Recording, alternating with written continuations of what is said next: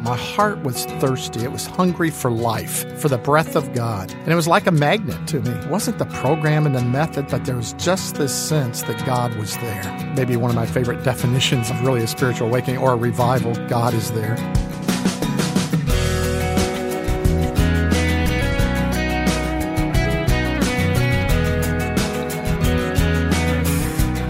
I'm Wayne Shepherd, and this is First Person. Welcome, everyone, to this week's program with our guest, Byron Paulus of Life Action Ministries. We'll learn more today about his desire to see revival through a national spiritual awakening. As we begin today's program, I'd like to invite you to visit our website where you can learn more about the people you meet on First Person. We've set it up so you can follow links to each guest. Plus, we've archived each interview so you can go back and listen anytime is convenient. Our website is firstpersoninterview.com. That's firstpersoninterview.com, where you can also see the schedule of upcoming programs. And you can follow us on Facebook at facebook.com/firstpersoninterview. Byron Paulus is the Executive Director and President of Life Action Ministries, the parent organization of Revive Our Hearts with Nancy DeMoss, and One Cry, a call to a national spiritual awakening. More about One Cry at the end of today's program. I asked Byron to sit down and talk with me about his own spiritual journey, and as you'll learn, he never intended to be doing what he's doing today. Wow, well, Wayne, it's been quite a journey. I grew up on a little dairy farm in northern Indiana. Didn't know much about anything except milking cows. And one thing, I didn't know what I wanted to do in life, but I knew what I did not want to do in life. Yeah, you and I have that in common. I didn't grow up on a dairy farm, but all my neighbors were dairy farmers, so I hung out milking cows all the time. Yeah, so it was an easy decision what not to do. But actually, as a very Mennonite-type community, though we weren't of the Mennonite faith. And I remember one time at age 9, I was sitting in the back row of a church, and some lady came back and said, Byron, your brother is getting saved, whatever that meant to me at that time, and don't you want to? And I had no conviction of God's Spirit in my heart, but I had one conviction. I didn't want to disappoint this lady. So I did the thing. I walked the aisle. I remember signing a card and getting baptized a few weeks later. And I remember most of all having a wonderful answer from that day forward if anybody ever asked me if I was a Christian. And so I said, yeah, I did this and I did that. So all through junior high and senior high, that became my answer to people who had the inquiry of whether or not I was a Christian and was saved. And so when I was getting out of high school, I decided I wanted to major in business, anything except milking cows, chose a Christian college and arrived and established a goal that if I could graduate from this college where their accounting graduates were making big bucks, then I could get a job and make a bunch of money, retire by the time I'm 40 with all this money. And so in college, I was under conviction intensely, multiple occasions, knowing really in my heart I was lost, made it through, got a job in business. But on my honeymoon, 6 months after I graduated from college, we ran into a group called Life Action Ministries, which I serve with today, and only because there were some of these worship team members that I wanted to be in our wedding and they couldn't because they were in this church somewhere. So we decided to go see them on the third night of our honeymoon. And all I know is in all the church life preceding that, all the camps I attended, I'd never been in what I sensed was really the presence of God like we experienced that night. So we became groupies, honestly. Went to David Merritt Jeremiah's church in Fort Wayne where the team was, this group called Life Action, and just kind of followed them around. And then 3 years into making this plan work into the business world, I get a phone call one time saying, Byron, your wife could be on the worship team. You could be the business manager. And we were very active in our church. I mean, we were the epitome of religious lost people. We were heading up a flourishing junior high youth group. My wife was church secretary. We were singing in the choir. I was chairman of the Christian Education Committee. I mean, we were the fair-haired young couple that was making an impact in this church. But all the time, I was on the verge, honestly, of an affair just a few years into our marriage. So we get this phone call, and my first response when they asked us if we would join this group called Life Action, I said, how much will I make? And that was just intuitive for me. And They said, nothing, you'll raise your support as a missionary. And I've been in church enough to know that a missionary raises their support. They don't get a salary. And I knew the answer. I said, I'll pray about it. And just really didn't, but kept following him around. My heart was thirsty. It was hungry for life, for the breath of God. And it was like a magnet to me, really. So there was something attractive about what you were seeing there. There really was, and it wasn't the program and the methods. I mean, all that was great, but there was just this sense that God was there. And really, today I could say that's maybe one of my favorite definitions of really a spiritual awakening or a revival. God is there. Mm-hmm. So anyway, I finally make the decision, look, we'll come for 1 year. We're not going to raise our support as missionaries. I'm going to live off my savings account, as small as it may be, and we'll travel. We'll see America. We'll be in these churches, and then I'll go back into the business world. But that very first week, God knew what had my heart. It was like God said, Byron, I want you to give your savings account away. And I said, Lord, I can't do that. I'm going to live on that. And I just battled intensely the conviction of what had me. And the Spirit of God just broke into my heart. And finally, a couple of days into that, I heard a definition of repentance, Wayne. It went like this. It was a heart attitude that says, Lord, everything I know to be sin and everything you show me in the future to be sin, that I'd be willing to give it up for you. Not that I would, but my heart attitude would be that's a heart attitude of the Lordship of Christ. And I thought at that moment, that's never been my heart attitude at age 9 or any day since in all of Christian college, in serving the Lord in a church. I'd never had that heart attitude of repentance. And so finally, really in agony, I said, Lord, you can have my savings account. I'll give it all away.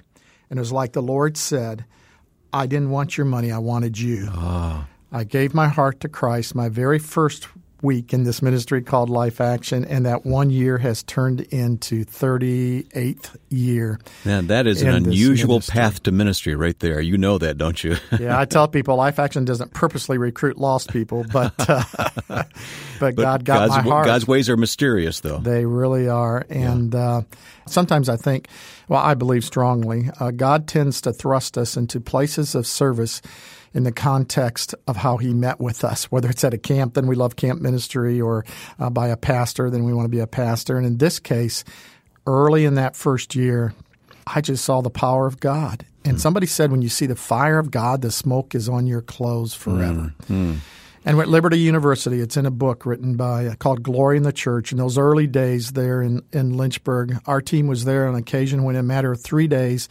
500 and some students came to Christ in the midst of a movement of God. And I'll never forget it. I mean, they shut down classes because the professors, teachers, had to stop under the conviction of God's Spirit to help people help them find Christ. And students that began weeping in the middle of the class. So they just shut everything down.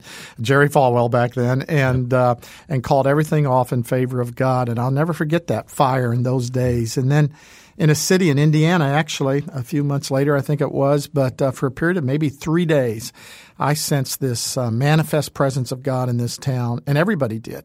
And a banker never attended a Bible-believing church, didn't attend any services, just came under the conviction of God there at his desk, walked out on the street and says, can somebody please lead me to Christ? Came to Christ, was thrust into full-time ministry, and he's still living today. And I'm telling you, he has a list of names of thousands of people that by God's grace he's been a part of seeing them come to Christ. Thrilling. Wow. So when I just have been there in the midst of the presence of God like that, I just say I got to give my life to this just one more time, Lord, that you might descend in great power. And one of these days it's going to be on the nation, you know. Mm-hmm.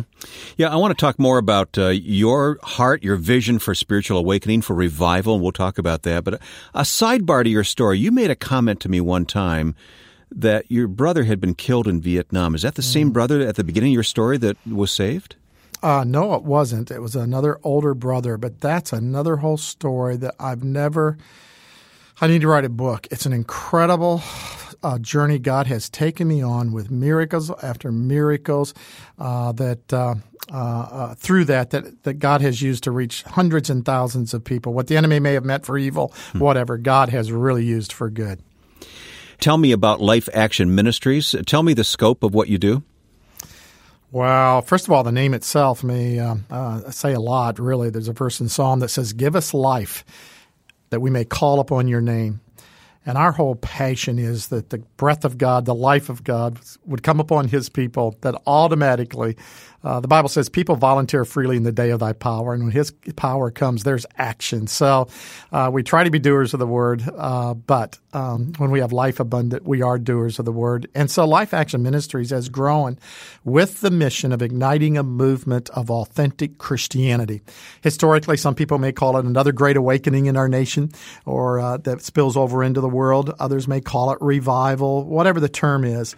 It's a movement of God's Spirit across his church that would just result in, as somebody said, more can happen in 10 seconds of the manifest presence of God than 10 years of Life Action meetings or going to church or radio broadcasts or anything apart from those divine moments of the supernatural, extraordinary work of God. So that is at the heart of why we exist, for the glory of God, to see the gospel lived out in the lives of believers in ways that there's great power. But that is expressed really in multiple ministries. Many of our radio listeners would be familiar with Revive Our Hearts with Nancy Lee DeMoss, and that's under the entity of Life Action Ministries as our women's ministry outreach, and more recently, the True Woman movement and conferences and the True Woman brand on books and all of that, with the purpose, though, ultimately to not just see women's lives touched and changed with the gospel, but to see that a spark to ignite something much bigger in our nation by way of revival. And then we have, and Wayne, really what is kind of the flagship part of our ministry are these 3 teams of about 20-some individuals each that go into local churches and plant themselves for up to 2 weeks at a time and just ask those local churches, about 55 communities every year we do this, to shut down everything in favor of taking time to seek God. So shut down all of your programs. We bring our own children's ministers and youth revivalists and worship team and technicians and the revivalists or the preachers, the proclaimers of the word.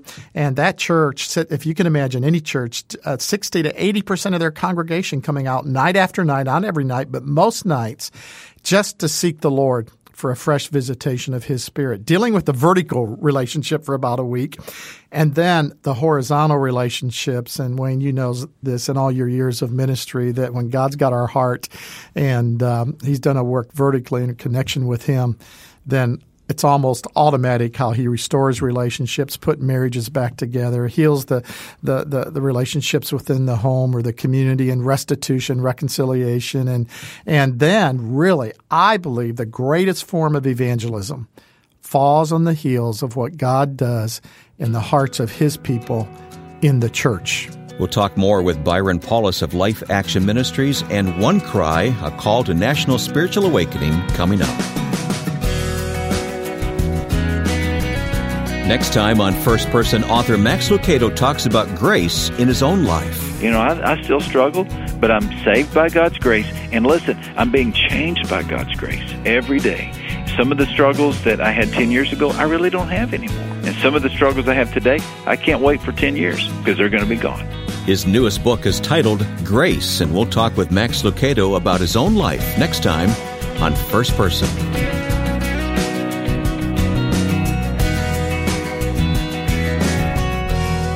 My guest on First Person today is Byron Paulus, who is with Life Action Ministries, and we're so grateful to have Byron on the program with us today here on First Person.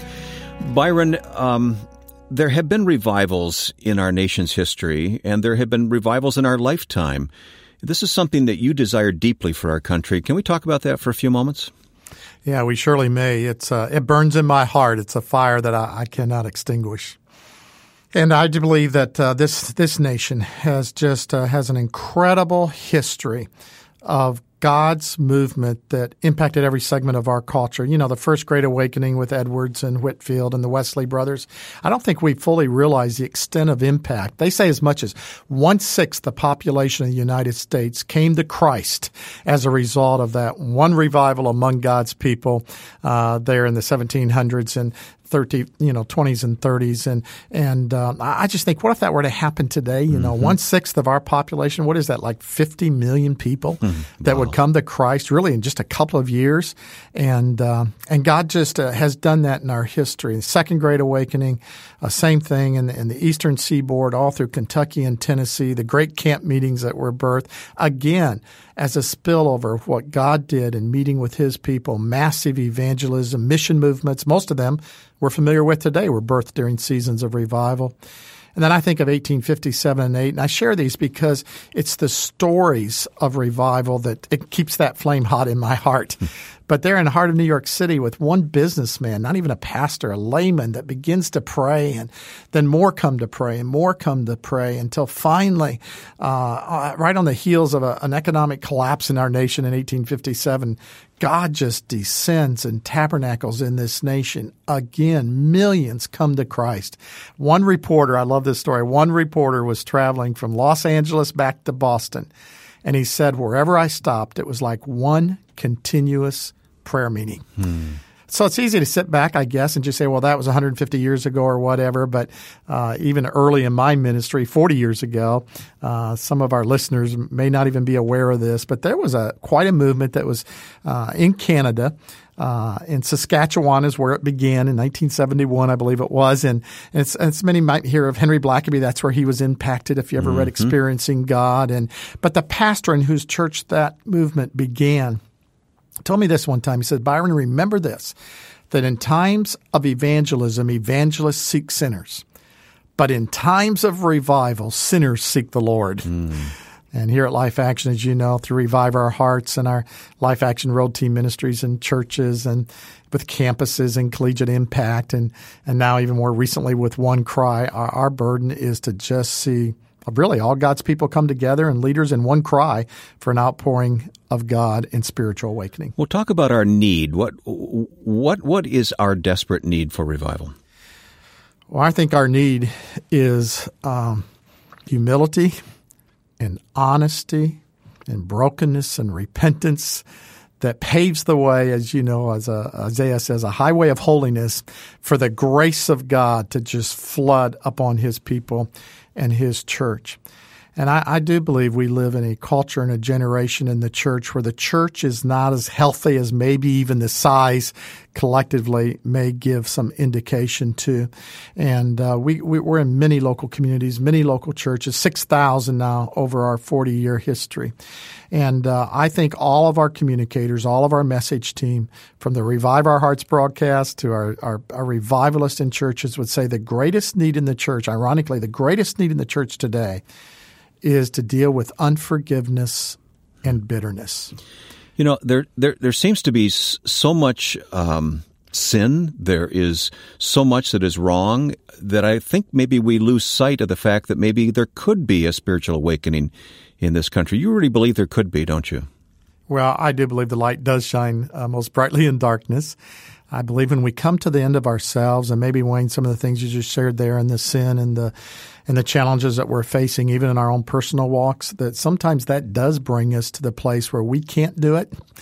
And what we need is something much larger than even our collective efforts as churches and evangelicals as a whole.